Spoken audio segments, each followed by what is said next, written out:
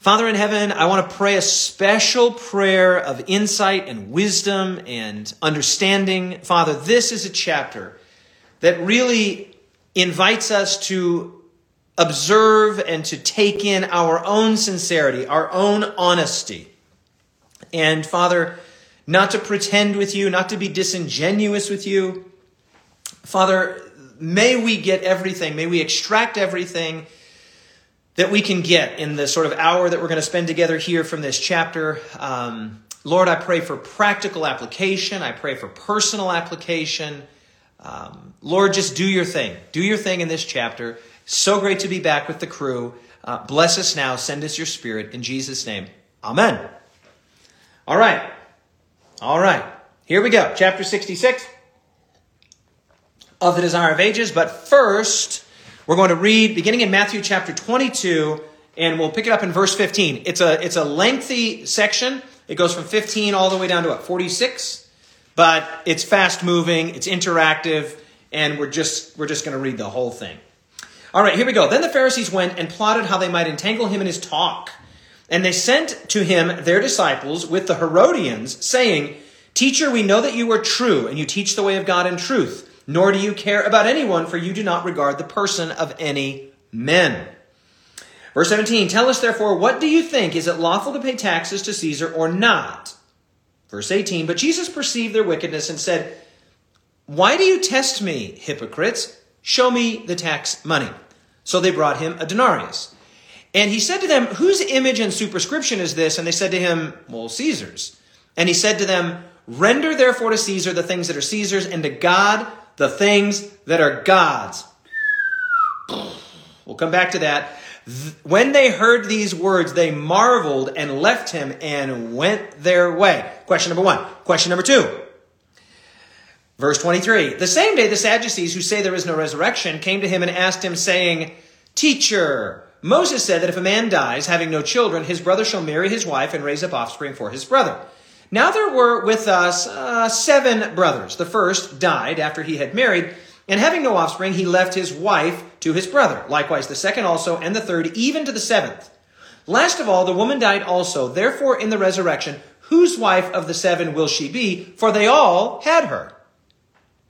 Verse 29, "Jesus answered and said to them, 'You are mistaken, not knowing the scriptures nor the power of God. For in the resurrection they neither marry nor are given in marriage, but are like the angels of God in heaven.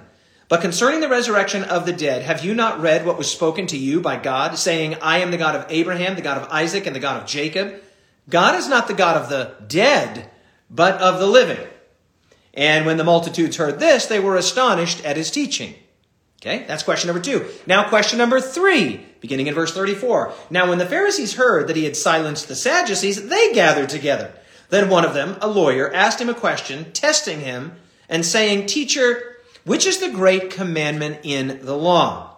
Jesus said to him, 'You shall love the Lord your God with all your heart, with all your soul, and with all your mind. This is the first and great commandment. And the second is like it. You shall love your neighbor as yourself. On these 2 commandments hang all the law and the prophets,'" that is to say, the Old Testament. Verse 41, that's the third question. And then now the fourth question. But this is not a question asked of Jesus. It's a question asked by Jesus. It says, "While the Pharisees were gathered together, Jesus asked them, saying, 'What do you think about the Messiah? Whose son is he?' They said to him, 'Piece of cake. He is the son of David.' And he said to them, 'How then does David in the Spirit call him Lord?'" Quoting from Psalm 110. "The Lord said to my Lord, sit at my right hand till I make your enemies your footstool. If David calls him Lord, how is he his son?' And no one was able to answer him a word, nor from that day on did anyone dare question him any more." Come on now. So 4 questions. This chapter revolves around 4 questions. The first 3 questions are asked of Jesus, and the fourth and final question is asked by Jesus. Now, years ago, I sat down and tried to figure out exactly when it is that Matthew chapter 22 takes place, and it's probably like, as near as I can tell, it's maybe the Tuesday before the crucifixion, right? So Jesus is going to be crucified on a Friday. This is the Monday or the Tuesday probably before the crucifixion. So we are well and truly in the final week of Jesus' life, and he gets this bam, bam, bam, rapid fire series of questions that are designed to try and trap Jesus. And the reason, of course, that they want to try and trap Jesus is that he has shown himself again and again to not fit nicely and neatly into any of the prescribed religious boxes, either on the sort of Pharisaical end of the spectrum or the Sadducees, right? The Sadduceical, if that's a word, end of the spectrum. So they're just really still, even now, after years of his public ministry, they're just trying to get their finger on him and pin him down. Like, who is this guy? What does he believe? You know, why doesn't he wash his hands? And why is he eating with sinners and tax collectors? And why does he travel widely? And why did he come late to the feast? And why?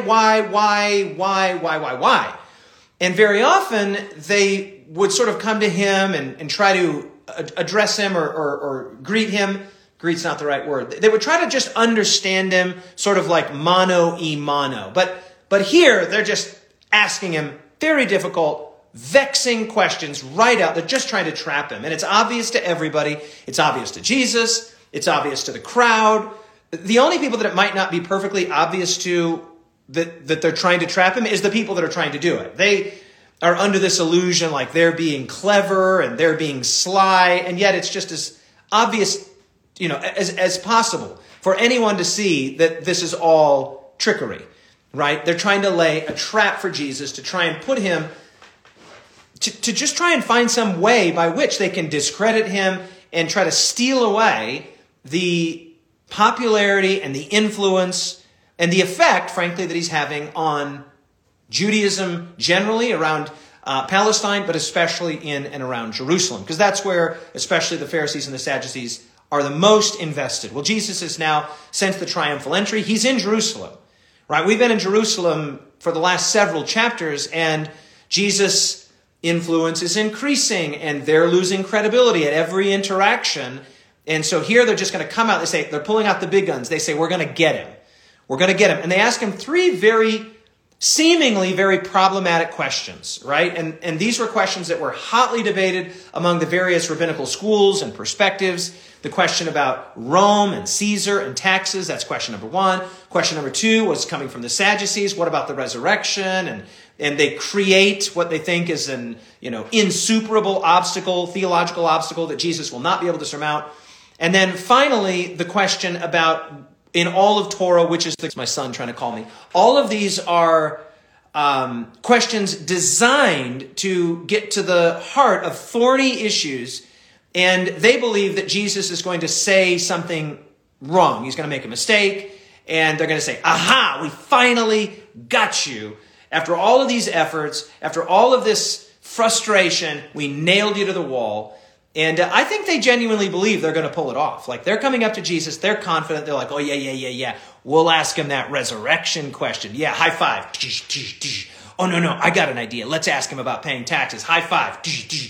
So the Pharisees and the Sadducees both have their sort of respective go-to vexing questions. They're thorny questions. They're problematic questions. And they're just sure Jesus is going to be absolutely stymied and flummoxed, and he's going to stumble, make a mistake, and they're going to go, gotcha.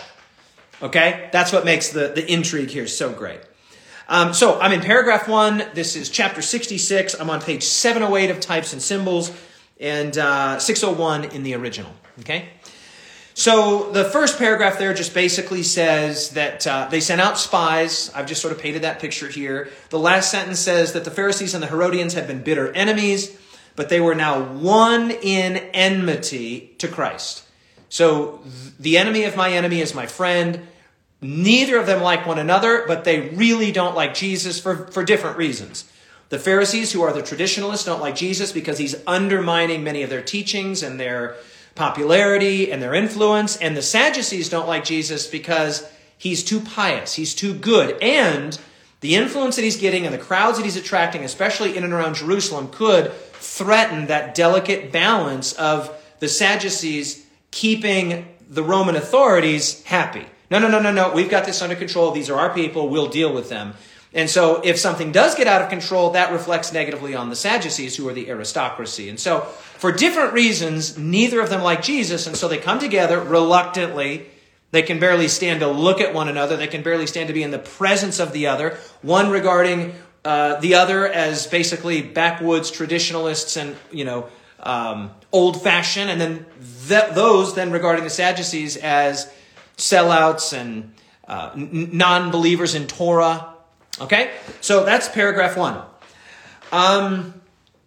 Paragraph number 2 says, it says, the spies came to him with apparent sincerity, as though desiring to know their duty, and they asked the first of the 4 questions that we're going to look at today. Teacher, we know that you teach rightly, and that you do not show personal favoritism, but teach the way of God in truth. Is it lawful for us to pay taxes to Caesar or not?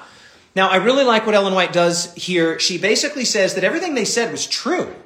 It's actually true what they say, right? Each one of those lines is correct.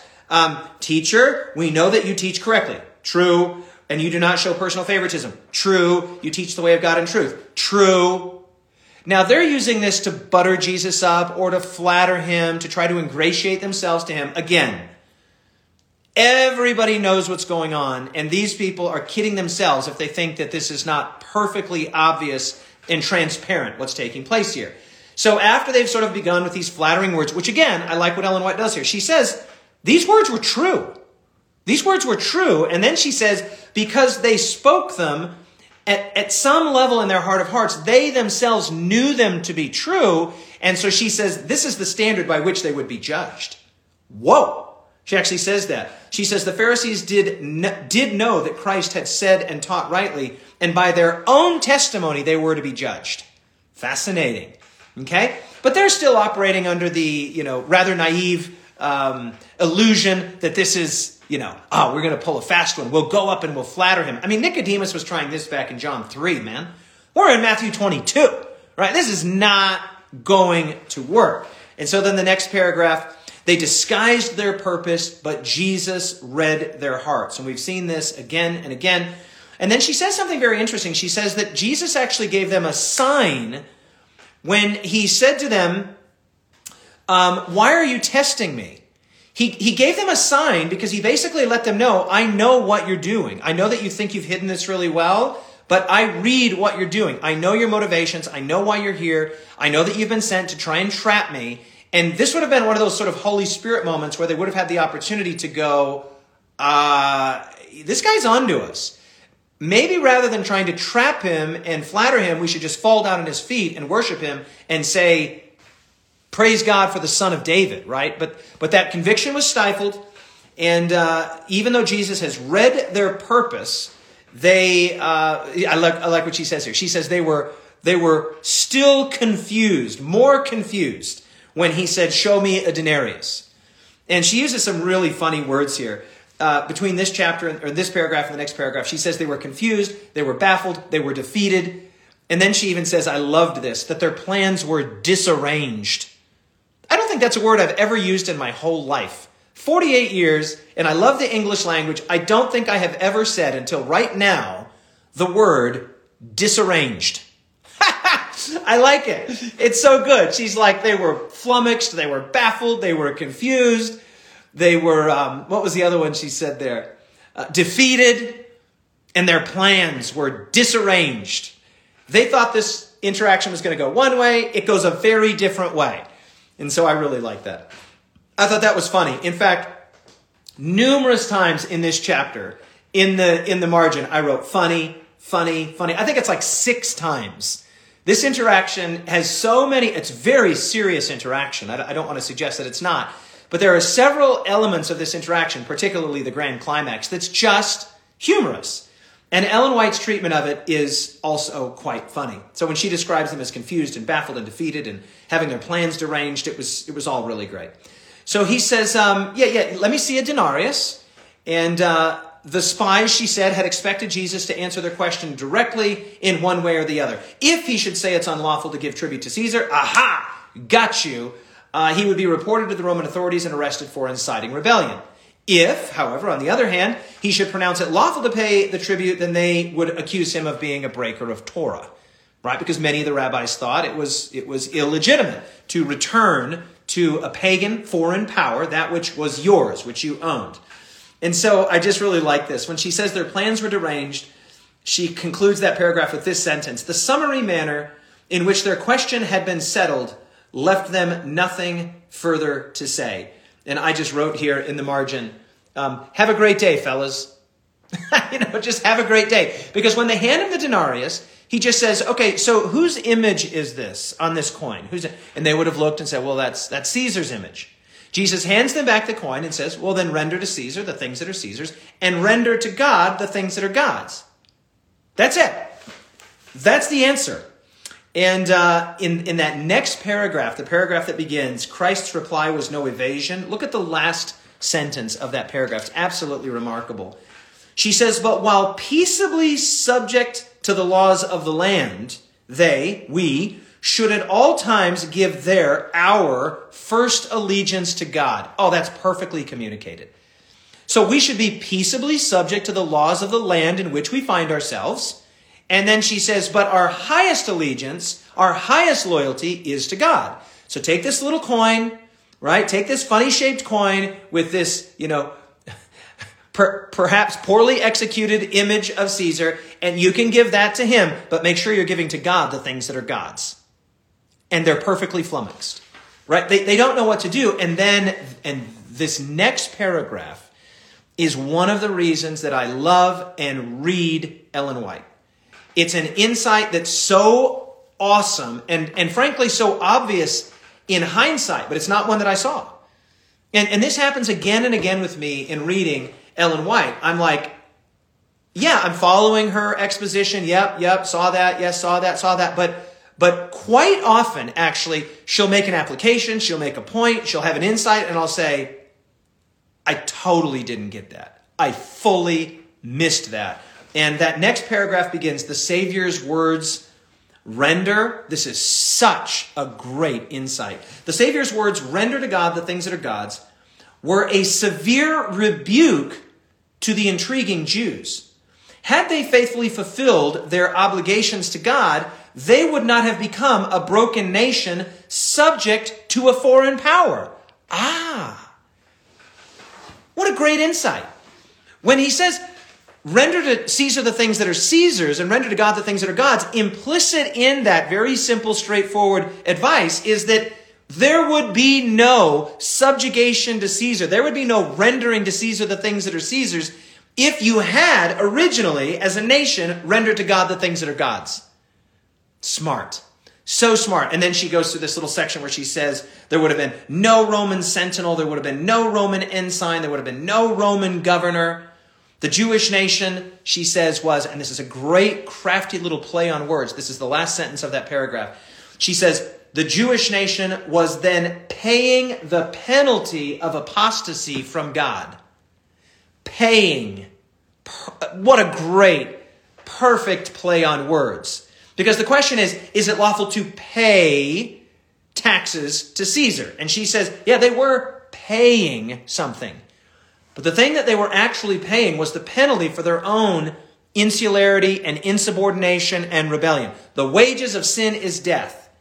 Right? They're paying that which God never intended them to pay. God's plan was not for Israel to be subjugated to Rome. God's plan wasn't for them to be consistently and continually subjugated to these foreign powers. This was no part of God's plan.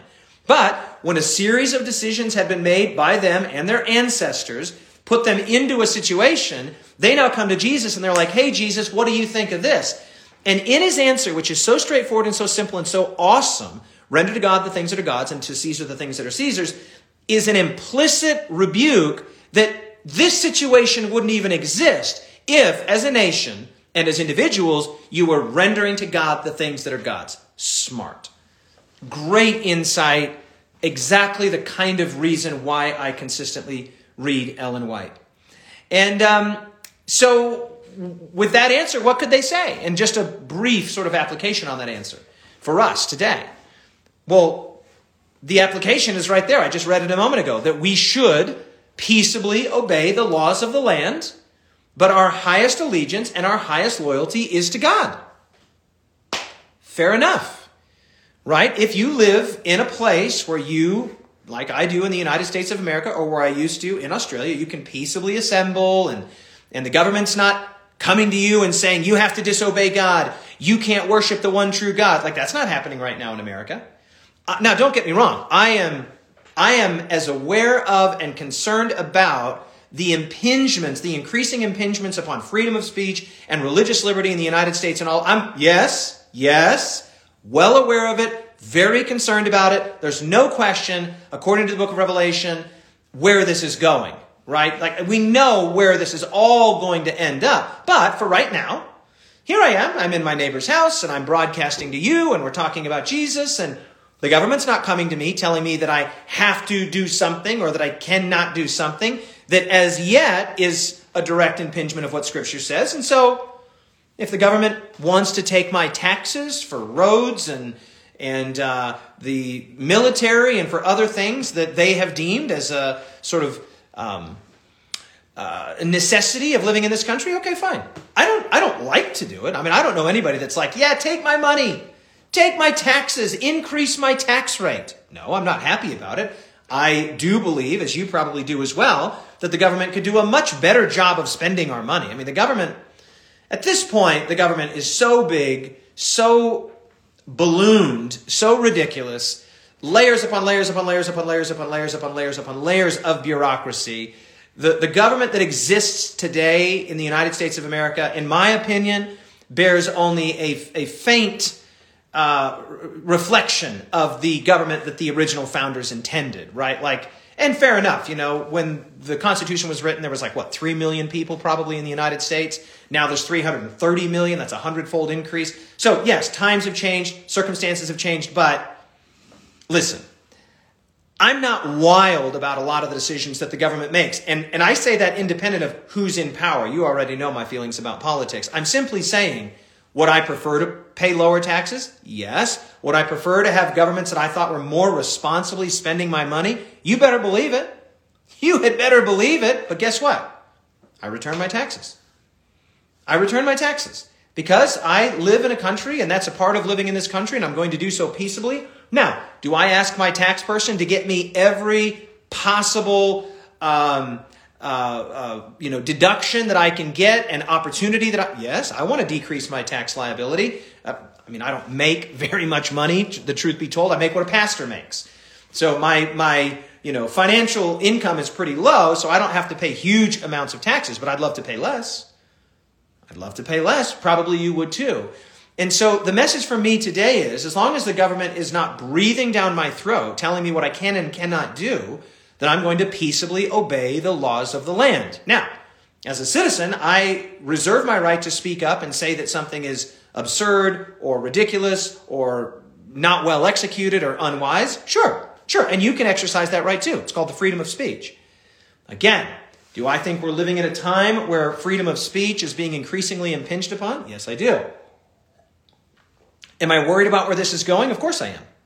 And I think, I don't want to be insulting here, but I think anybody that's paying attention would have to be increasingly concerned about where this is going, particularly for those of us that value the religious freedom that is ours to say and teach and believe what Scripture says, right? It appears to be that it's just a matter of time before the teachings of Scripture are just not, right now they're already regarded by some as hate speech, but I think it's just a matter of time before they are, I think it's possibly that it's a matter of time. It's possible that it's a matter of time before they are not just regarded by some as hate speech, but they are declared hate speech, certain passages and teachings of Scripture.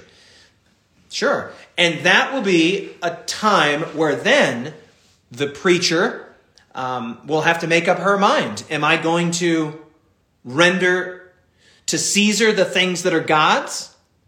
No. We cannot render to Caesar the things that are God's. We render to Caesar the things that are Caesar's. And we render to God the things that are God's. Okay? And is the pressure going to come on us to render to Caesar the things that are God's? Absolutely. Absolutely. Scripture is clear on that, in my opinion. And we'll get into that eventually a little bit later. So I just really like the idea that they're flummoxed here. And that next paragraph then, when the Pharisees heard Christ's answer, they marveled and left him alone and went their way. He had rebuked their hypocrisy and presumption, and in so doing, he had stated a great principle What is that great principle? A principle that clearly defines the limits of man's duty to the civil government and his duty to God. In many minds, a vexed question had been settled. And ever after, they held to the right principle. And although many went away dissatisfied, they saw that the principle underlying the question had been clearly set forth, and they marveled at Christ's far-reaching discernment. So 2 times in this paragraph she says they marveled, they were amazed.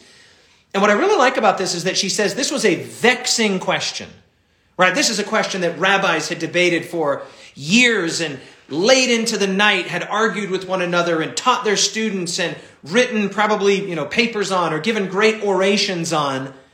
And Jesus literally answers the question in like 60 seconds flat.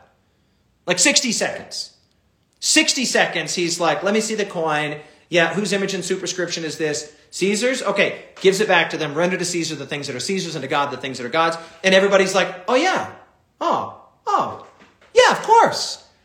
This vexing, difficult question instantly solved by Jesus in 60 seconds. So this whole idea that we're going to trap him, we've got our go-to questions, so we're going to nail him to the wall, at least with regards to the first one, not going so well. Now, this chapter it felt to me a little bit like, in Matthew chapter 22 actually feels this way as well. Kind of like this oscillating fan. And it goes like Pharisees, Sadducees, and especially in chapter 66 of the Desire of Ages, it's like Pharisees, Sadducees, the Pharisees, the Sadducees, the Pharisees. She goes back and forth describing, particularly with regard to the Sadducees, the sort of theological backdrop that prompted them to ask the question that they asked. So now the Sadducees are up. Second question, Sadducees are up. And she spends some time there. No sooner were the Pharisees silenced than the Sadducees came forward with their artful questions, right? And so I'll show you here. All of those little boxes there. The Pharisees, and then here the Sadducees, here the Sadducees, here the Pharisees, here the Sadducees, here's the Sadducees. Just, back and forth. It's just sort of this and then this. And she spent some time sort of unpacking the theology of the Sadducees. And she says some things that I thought were really quite fascinating, actually, and I might spend a little bit of time on that. But she basically says that the question that they decided to ask Jesus about was the resurrection. And they were, as opposed to the Pharisees, who were believers in the resurrection and traditionalists on this question, they did not believe in the resurrection of the dead. And they had their sort of artful questions, their dilemmas that they were going to present to Jesus. They said, this works on everybody. We'll nail him to the wall with this question. And I thought she did a good job. There's really sort of 3-4 paragraphs there where she describes the Sadducees' theology. And in my margin, I didn't have room to write Sadducees, so I just wrote sad, theology. And then when I looked at it afterward, I was like, yeah, that is some really sad theology. So she goes through about 4 paragraphs there where she describes the sort of some of the inner workings of the sad theology of the Sadducees. And she basically refers to them as skeptics with reference to Scripture and the power of God. She even calls them materialists, which I thought was fascinating. She says practically they were skeptics and materialists. And she describes maybe the only section. Will I read any of this? I'm just going to skip over that section because you can read it for yourself. But she basically describes the backdrop, the sort of rough outline of this Sadducees philosophy and theology that prompted them to ask Jesus the question that they did. And so, of course, then they ask a question that she says, this is the paragraph that begins, this teaching the Sadducees were determined to discredit. And that was that the power of God could change a life, and the power of God could raise someone from the dead. And so they're like, we're going to get this guy, we're going to trick him. The Pharisees can't do it. The traditionalists can't do it. We know just the question to stump him. And here's another one of the places where I wrote funny in the margin. There were several places where I found myself writing funny here. She says, the resurrection was the subject on which they chose to question him. Should he agree with them, he would give still further offense to the Pharisees. Yes, they thought that'd be great. Should he differ with them, they designed to hold his teaching up to ridicule. Right? So for the Sadducees, their perspective is this is win-win. He's either going to agree with us, and then that'll further show that the Pharisees are wrong about this because a popular rabbi sides with us on the question of the resurrection. But if he tries to hold up this resurrection nonsense, then we'll ridicule him and show how absurd this is, and all the people will see.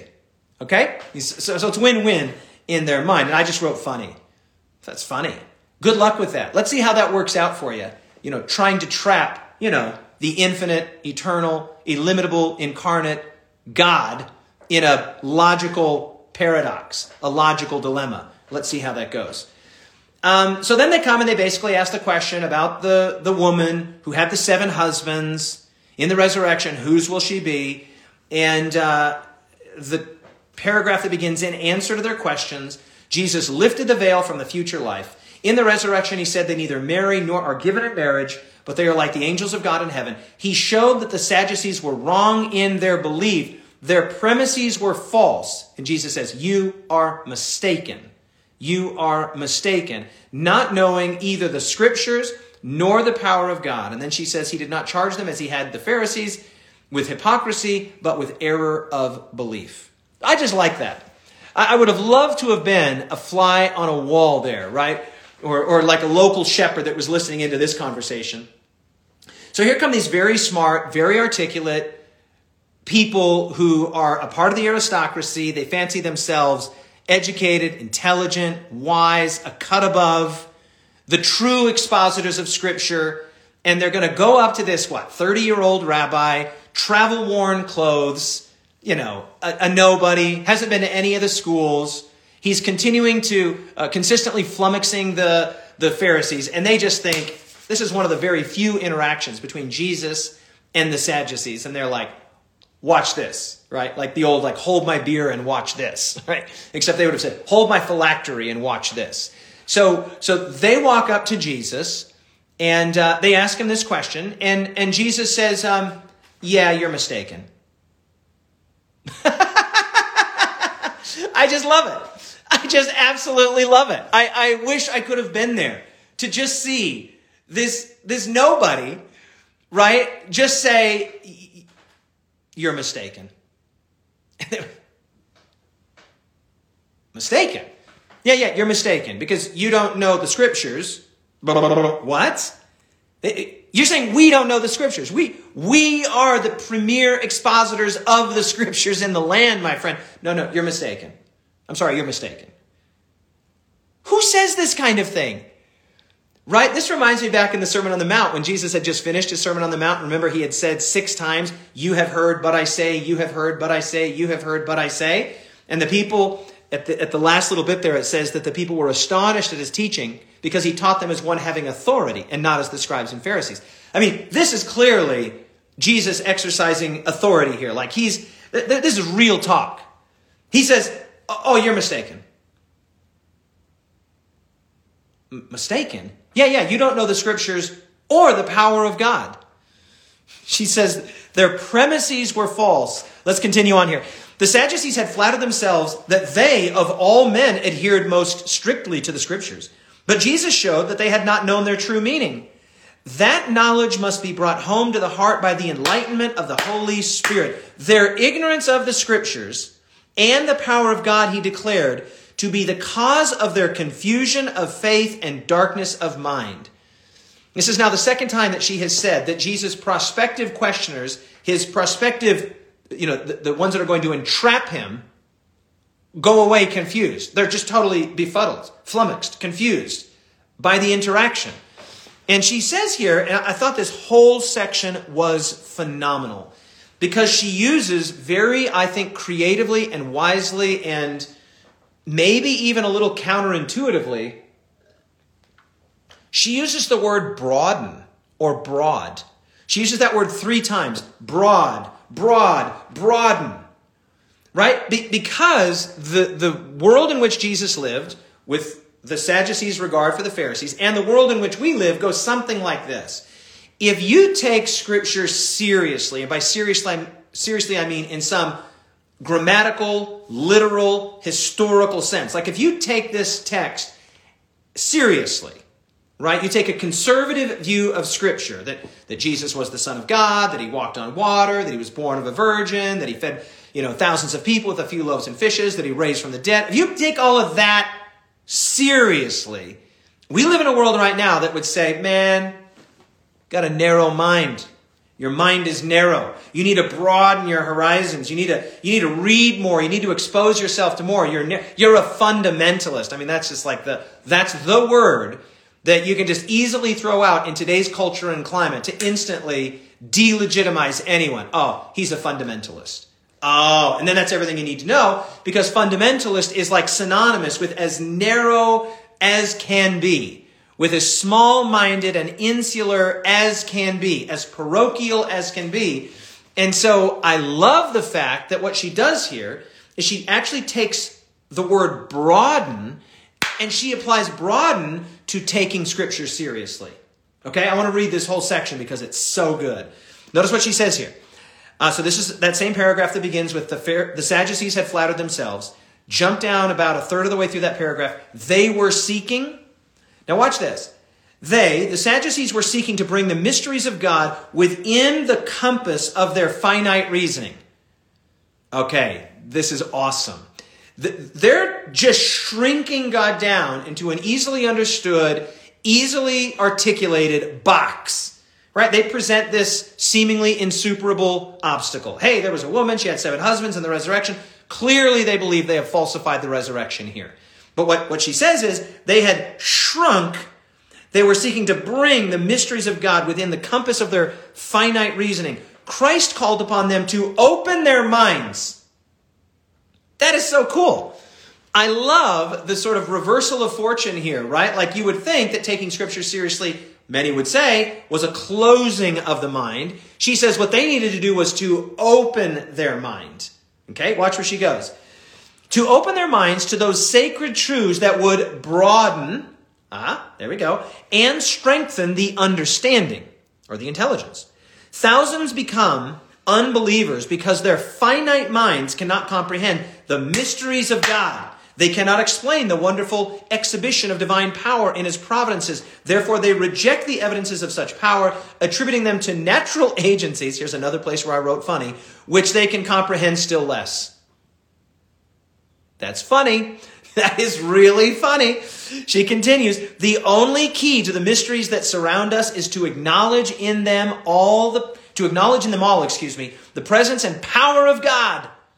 Men need to recognize God as the creator of the universe, one who commands and executes all things. They need to, here it is a second time, they need a broader view of His character and of the mystery of His agencies. Okay, let me just summarize all that.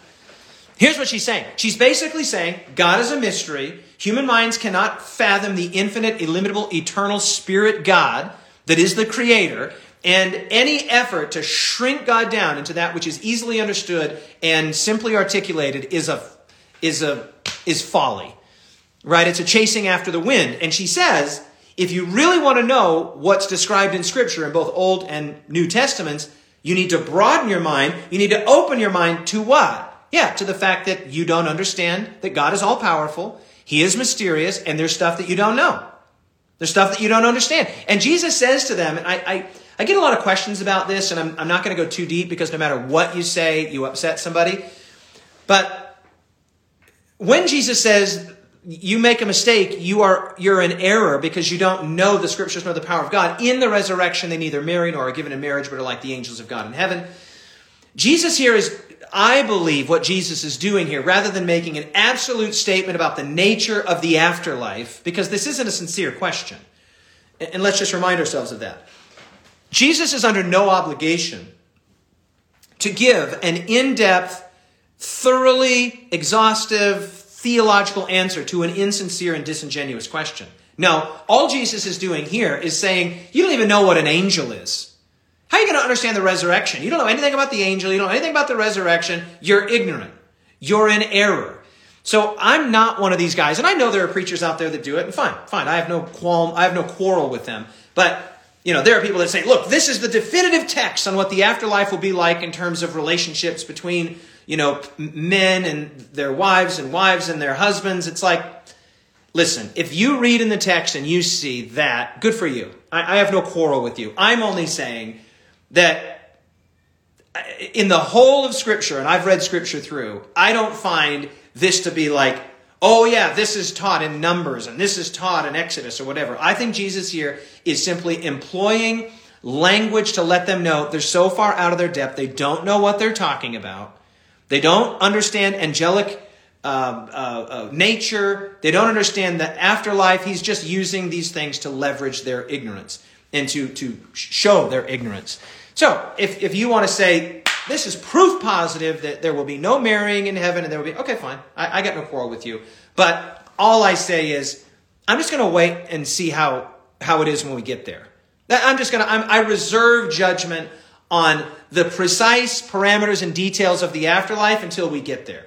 And if it ends up being that way, I mean, I'm not the least bit worried that anyone's going to get to the new heaven and the new earth and be like, I thought it would be better. Right? Like, no one's going to be disappointed in the hereafter. So, for me, I'm just going to let Jesus give a very pithy and punchy answer to a disingenuous question and not build a whole dogmatic theology out of that. I know there are some people that are really adamant about it. Fine. You can be dogmatic about it. Then he gives this great answer. He's like, yeah, but don't you know what Scripture says? That God is the God of Abraham and Isaac and Jacob. He's the God of the living, not the God of the dead. And then this paragraph is gold. This was maybe my favorite paragraph in the whole chapter. I actually took a picture of this chapter and sent it to my dear friend Karen, whose husband and one of my best friends in the whole world died an untimely and unfortunate death at the age of 53. Just went to sleep, didn't wake up. Devastating. Devastating, of course, to Karen and to his children, and devastating to the whole community, devastating to me. And this paragraph to me about God being the God of the living, not the God of the dead, was so moving. I took a snapshot of it and sent it to Karen. I was like, Karen, I thought of you when I read this. And she just responded and said, incredible. God is so good. Soon and very soon. So just listen to this. And if you've lost a loved one, especially in an untimely way, recently, just let this soak into your soul right now. Because this is glory. It's the paragraph that begins, he sees. Actually, the paragraph doesn't even begin that way. The paragraph begins, Christ declared to his hearers, but it's about a third of the way down there, about halfway down actually. He sees pure glory. Prepare yourself for this. He sees the end from the beginning and beholds the results of his work as though it were now accomplished. Woo! Say it again. He beholds the results of his work as if they are now accomplished. Yes, sir. The precious dead, from Adam down to the last saint who dies. That's a cool thought. That's a cool thought. Someone's going to be the last saint that dies. Right? And I imagine that they might be saying, Lord, come on. Why did I have to be the last one? I mean, if I would have just lived that little bit longer, I could have been alive when Jesus returns. I could have been translated. But it's a cool thought to think there's going to be a last believer in Jesus that dies. Awesome. So she says, from Adam down to the last saint that dies will hear the voice of the Son of God and will come forth from the grave to immortal life. God will be their God and they shall be his people. There will be, I love this, a close and tender relationship between God and the risen saints. Preach. The condition which is anticipated in his purpose, he beholds as if it were already existing. The dead live unto him. Wow! Yes. This is what Jesus meant when he told his disciples, Lazarus is asleep.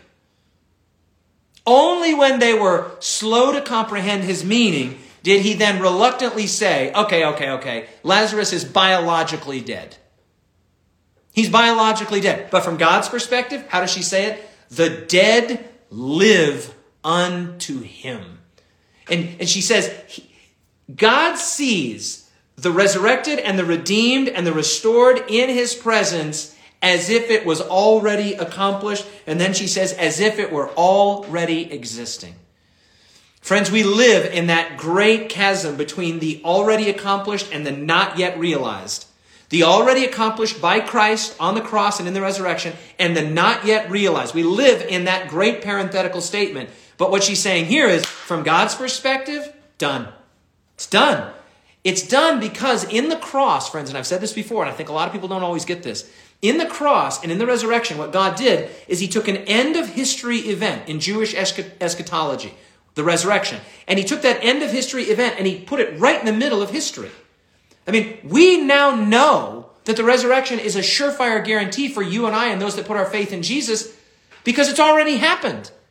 I mean, in a way, and Paul makes this point in 2 Corinthians chapter 5, in a way, everybody has already died, right? Paul says in 2 Corinthians chapter 5, verse 14, we judge thus, if one died for all, then all died. In some sense, everybody died in Christ because he was the second Adam. And then in another amazing sense, everybody that will put their faith in Jesus is already alive right now and experiencing eternal life. Not just those like you and I that are right now biologically alive and breathing and our heart is pumping and we're speaking and going through the sort of day-to-day experience of everyday life. Even the dead are alive to God. The dead live unto him. I love it. I absolutely love it. And so now the Sadducees are put to silence. I love this. This is so good. His adversaries at this point, next paragraph, his adversaries had gained nothing but the contempt of the people. Oh, that's great writing. Oh, that is such good writing. You know, they're just absolutely sure they're going to pin Jesus to the wall. And she says at this point they had achieved nothing, they had accomplished nothing, they had gained nothing except the contempt of the onlooking crowd who are just getting shown up. I mean, they're just getting shown up and the crowd is looking on and like, look at these fools. Look at these fools trying to move an immovable object. Look at these fools trying to trick and trap and befuddle the Messiah, who clearly knows the text of Scripture and the power of God and an intimate heart connection with God better than any of them. So I just love it. So let's see. I'm just going to skip down a little bit here. Okay, then the third and final question, teacher, what's the great commandment in the law? And Jesus says, love the Lord your God with all your heart, mind, and soul. And the second is like it, to love your neighbor as yourself.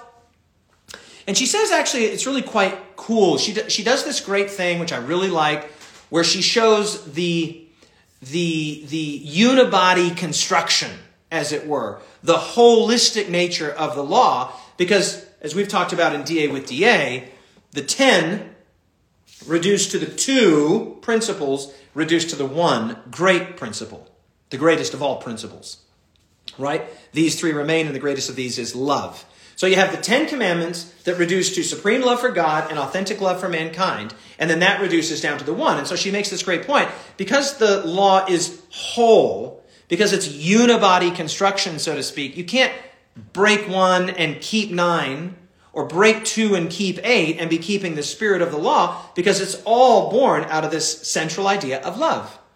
And she does a very, very good job of communicating this idea. She says, for example, only as we love God supremely is it possible to love our neighbor impartially. And since all the commandments are summed up in love to God and man, it follows that not one precept can be broken without violating this principle. Thus, Christ taught his hearers that the law of God is not so many separate precepts, some of which are of great importance, while others are of small importance, and may with impunity be ignored. No, our Lord presents the first 4 and the last 6 commandments as a divine whole, and teaches that love to God will be shown by obedience to all of his commandments. Then in the next paragraph, she says that the person who had asked this question was astonished. She also says that unlike the first 2 questions, this fellow was sincere. That doesn't really come out in the Matthew account, but in the Luke account, I think it's the Luke account. In the Luke account, this is where Jesus says, you are not far from the kingdom. Right? Because after Jesus gives the answer, the man responds. This doesn't happen in the Matthew account, which we read. And he says, hey, that's right. Hey, that's right. And Ellen White gives a little insight here. And she says that this man was a sincere man who was increasingly persuaded that all of the rites and the rituals and the ceremonies, that all of that was not really the point of Judaism. That there was a larger point, and that larger point was to love the Lord your God with all your heart, mind, and soul, and to love your neighbor as yourself. Both of those are taken from Torah. And so when the man says to Jesus, hey, that's right, then Jesus says, you're not far from the kingdom. You're onto it, young man.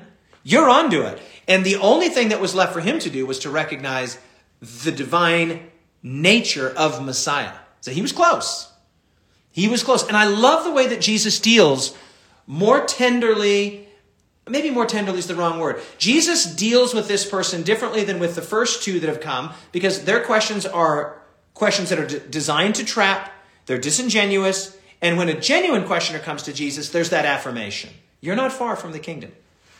You're not far from the kingdom. And then in that paragraph, she says again, he gained a broader view of the principles. And so she uses that word broad or broader or broaden. I really like the fact that that is a word that shows up here a number of times. She says that the readiness of this man to acknowledge the correctness of Christ's reasoning and his decided and prompt response before the people manifested a spirit entirely different from that of the priests and rulers. And the heart of Jesus went out with pity to the honest scribe. Now, I'm going to say one thing here really quick, and if you get it, great. You'll find this to be really cool and insightful. And if you don't get it, that's okay. So I'm going to assume a little bit of familiarity and conversancy here with Revelation and the eschatology of the book of Revelation. If this is unfamiliar to you or new to you, then you might not get this part, but I'll be very brief. So this is on like the Monday or the Tuesday before Jesus' crucifixion, and this is when he's about ready to face his greatest trial up to this point, which is, of course, the crucifixion, right? So just before Jesus comes into this extremely trying trial, he's asked 3 questions, okay? And the questions are reducible down to, are you ready? Question number 1, what is the nature of our relationship to the state? To the state. Question number 2, what about the state of the dead? What about the state of the dead? What about the resurrection? What about the state of the dead? And question number 3, what about the law? What's really at stake with the law? Now, if you're familiar with Revelation and you're familiar with books like The Great Controversy, let me say those again. Our relationship to the state, our relationship to the state of the dead, and our relationship to the law. Friends, those are the very same 3 questions that are going to be the questions. The capital T, capital Q questions that are going to confront God's people in the last days. How do we relate to the state? How do we relate to the dead? How do we relate to law? And not coincidentally, those are the very 3 questions that were put to Jesus. How do we relate to the state? How do we relate to the dead, those that have passed away, the state of the dead? And how do we relate to the law? Fascinating. I'll just leave that there. If you got it, great. If you didn't, that's okay. That's okay. Okay. Then fourthly and finally, Jesus puts a question to them, to the onlookers. And this is gold. I mean, absolute gold. And Jesus begins by asking a question that seemed really simple and really easy. I'm in verse 41 of Matthew 22. While the Pharisees were gathered together, Jesus said to them, "What do you think about the Messiah? Whose son is he?" Well, this was a Sabbath school level question. This was like a Sunday school, Sabbath school, early, 5-year-old, 6-year-old, 7-year-old question, right? Like they all answer instinctively, reflexively, automatically. Oh, come on. Really? That's the question you're asking us? Here we are, students of the law, lifelong rabbis, some of us, and you're going to ask us that question? And so they all answer in unison. Everybody knew the answer. He's the son of David. He's the son of David. Incidentally, Ellen White, in this last, the last 2 paragraphs here, she just goes, the son of David, over and over again. Right? Here it is. Son of David, son of David, son of David, and then all over here. Son of David, son of David, son of David, son of David. Son of David, just over and over again. So when he says, hey, what do you think about the Messiah? Whose son is he? They all said he's the son of David, the son of David, the son of David, the son of David, the son of David. We've actually heard that a few times in the Gospels before. Blind Bartimaeus, for example, when he cries out, says, "Son of David, have mercy on me." When the Syrophoenician woman came to Jesus and said her daughter was grievously ill and vexed, she referred to him as the son of David.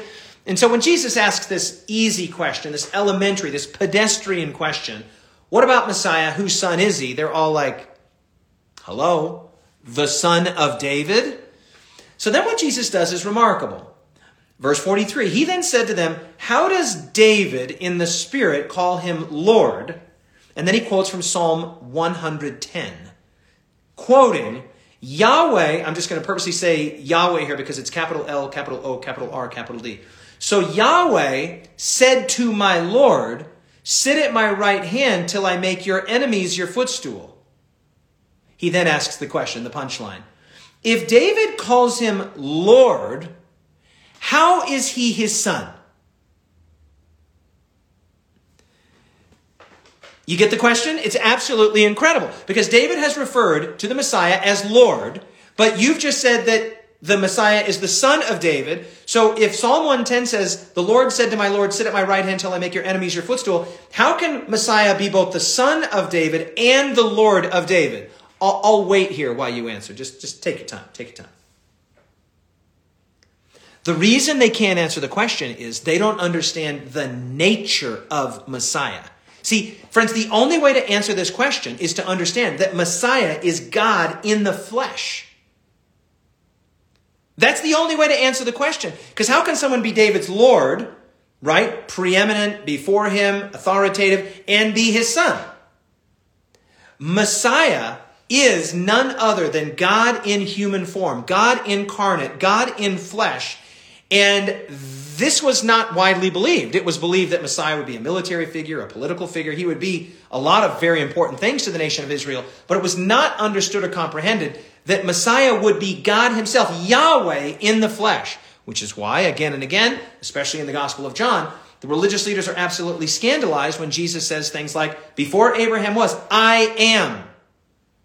John chapter 8, verse 58. John chapter 10, verse 30. I and my Father are one. And they're just like, we're going to stone you. And he's like, why are you going to stone me? For what good work are you going to stone me? Well, because you, being a man, make yourself equal with God. Now, we've noted several times in our study of Desire of Ages, Philippians chapter 2, Philippians chapter 2, beginning in verse 5, let this mind be in you that was also in Christ Jesus, who being in the form of God did not consider it robbery to be equal with God, but made himself of no reputation. Now, the actual Greek in that section there of Philippians 2 is a little convoluted and a little complicated. So this is, and its translations are kind of all over the map on that verse, who being in the form of God did not consider it robbery to be equal with God, but made himself of no reputation. This is basically what the text is saying. Jesus didn't have to steal divinity. He didn't have to capture, as a thief captures divinity, because he already had it.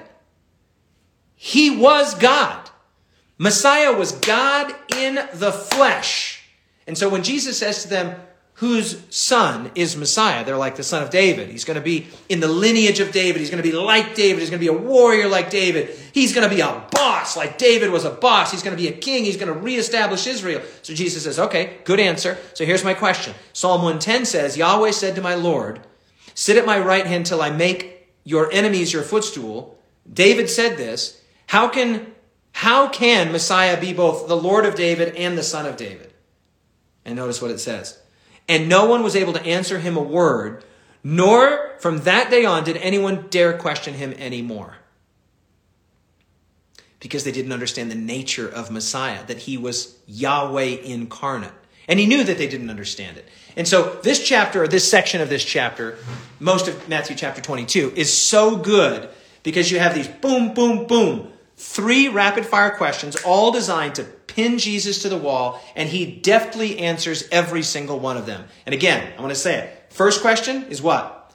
Nature of our relationship to the state.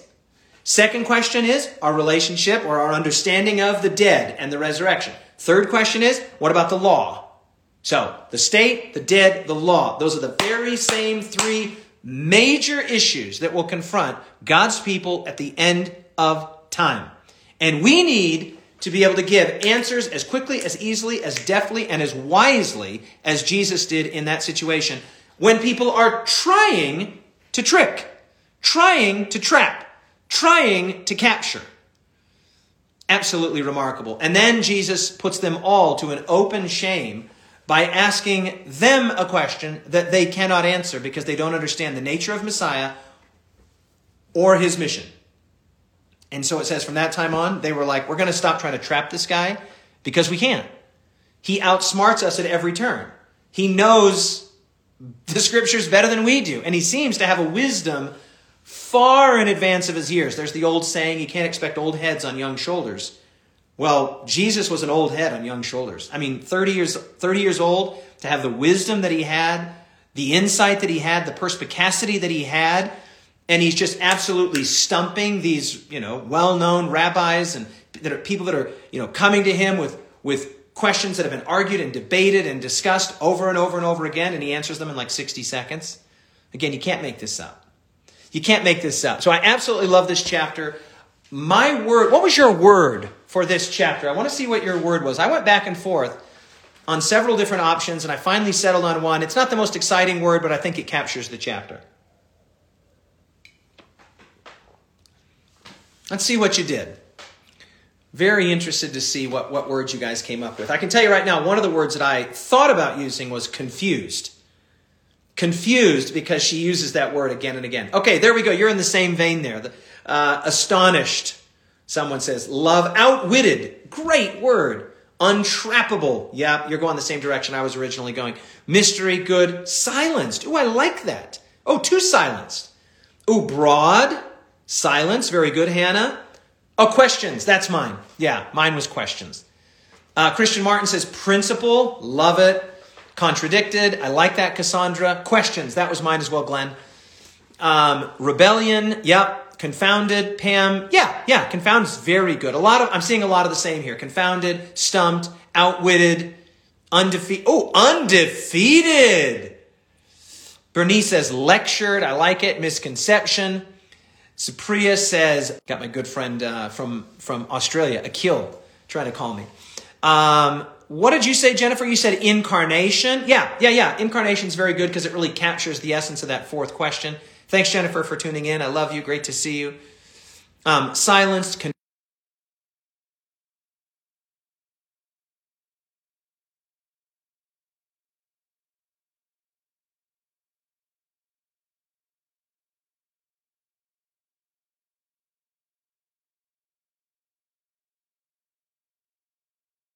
The infinite, illimitable, incarnate God. All right, so let's just quickly do our rubric here. The point, the person, the prayer, and the practice. So what was the point of this chapter? For me, it was to highlight 4 important questions. 4 important questions, 3 of Jesus and 1 by Jesus.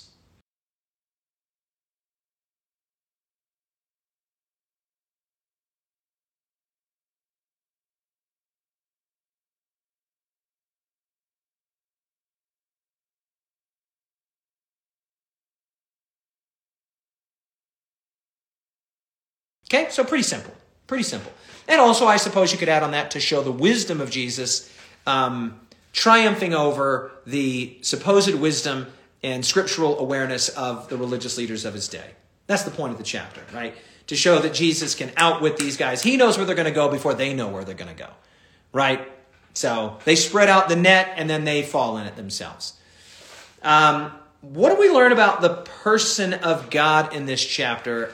I think a lot of you probably had the same kind of thing here because you put outwitted and stumped. And I put that God is not someone to mess with intellectually, and he is not someone to lay a trap for.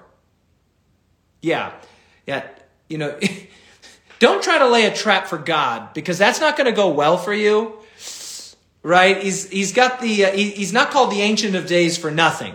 Right? He's literally called wisdom personified in Proverbs 8. So, yeah, bad idea. Don't try to outsmart God. There are people that are doing it today, not in these, as confrontational and in-person ways. But there's a lot of people that think they've got one over on God. They're smarter than God.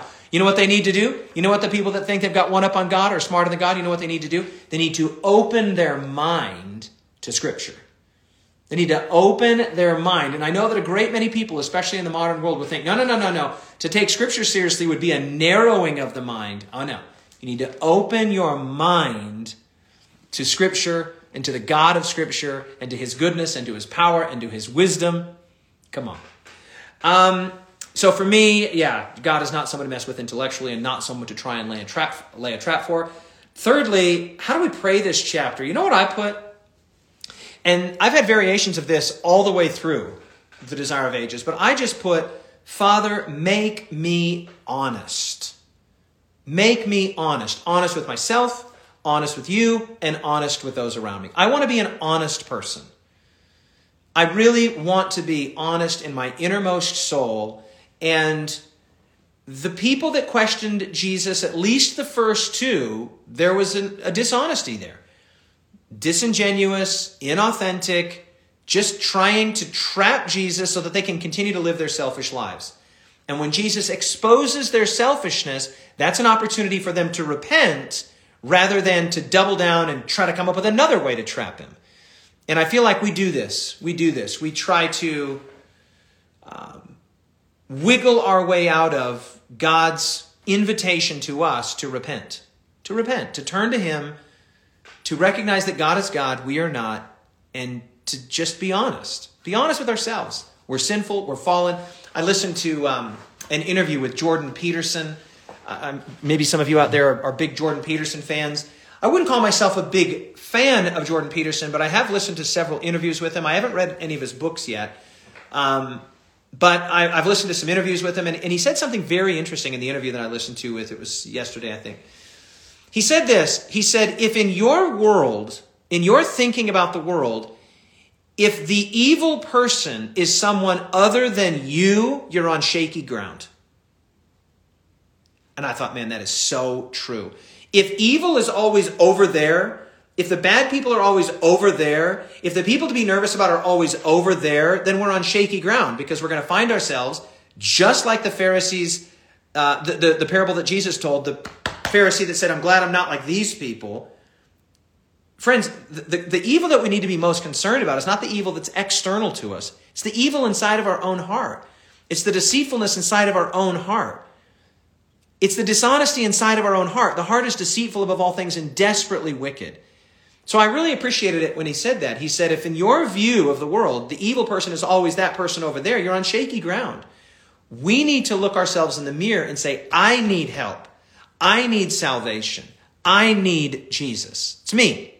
It's like the old spiritual. It's me, O Lord, standing in the need of prayer.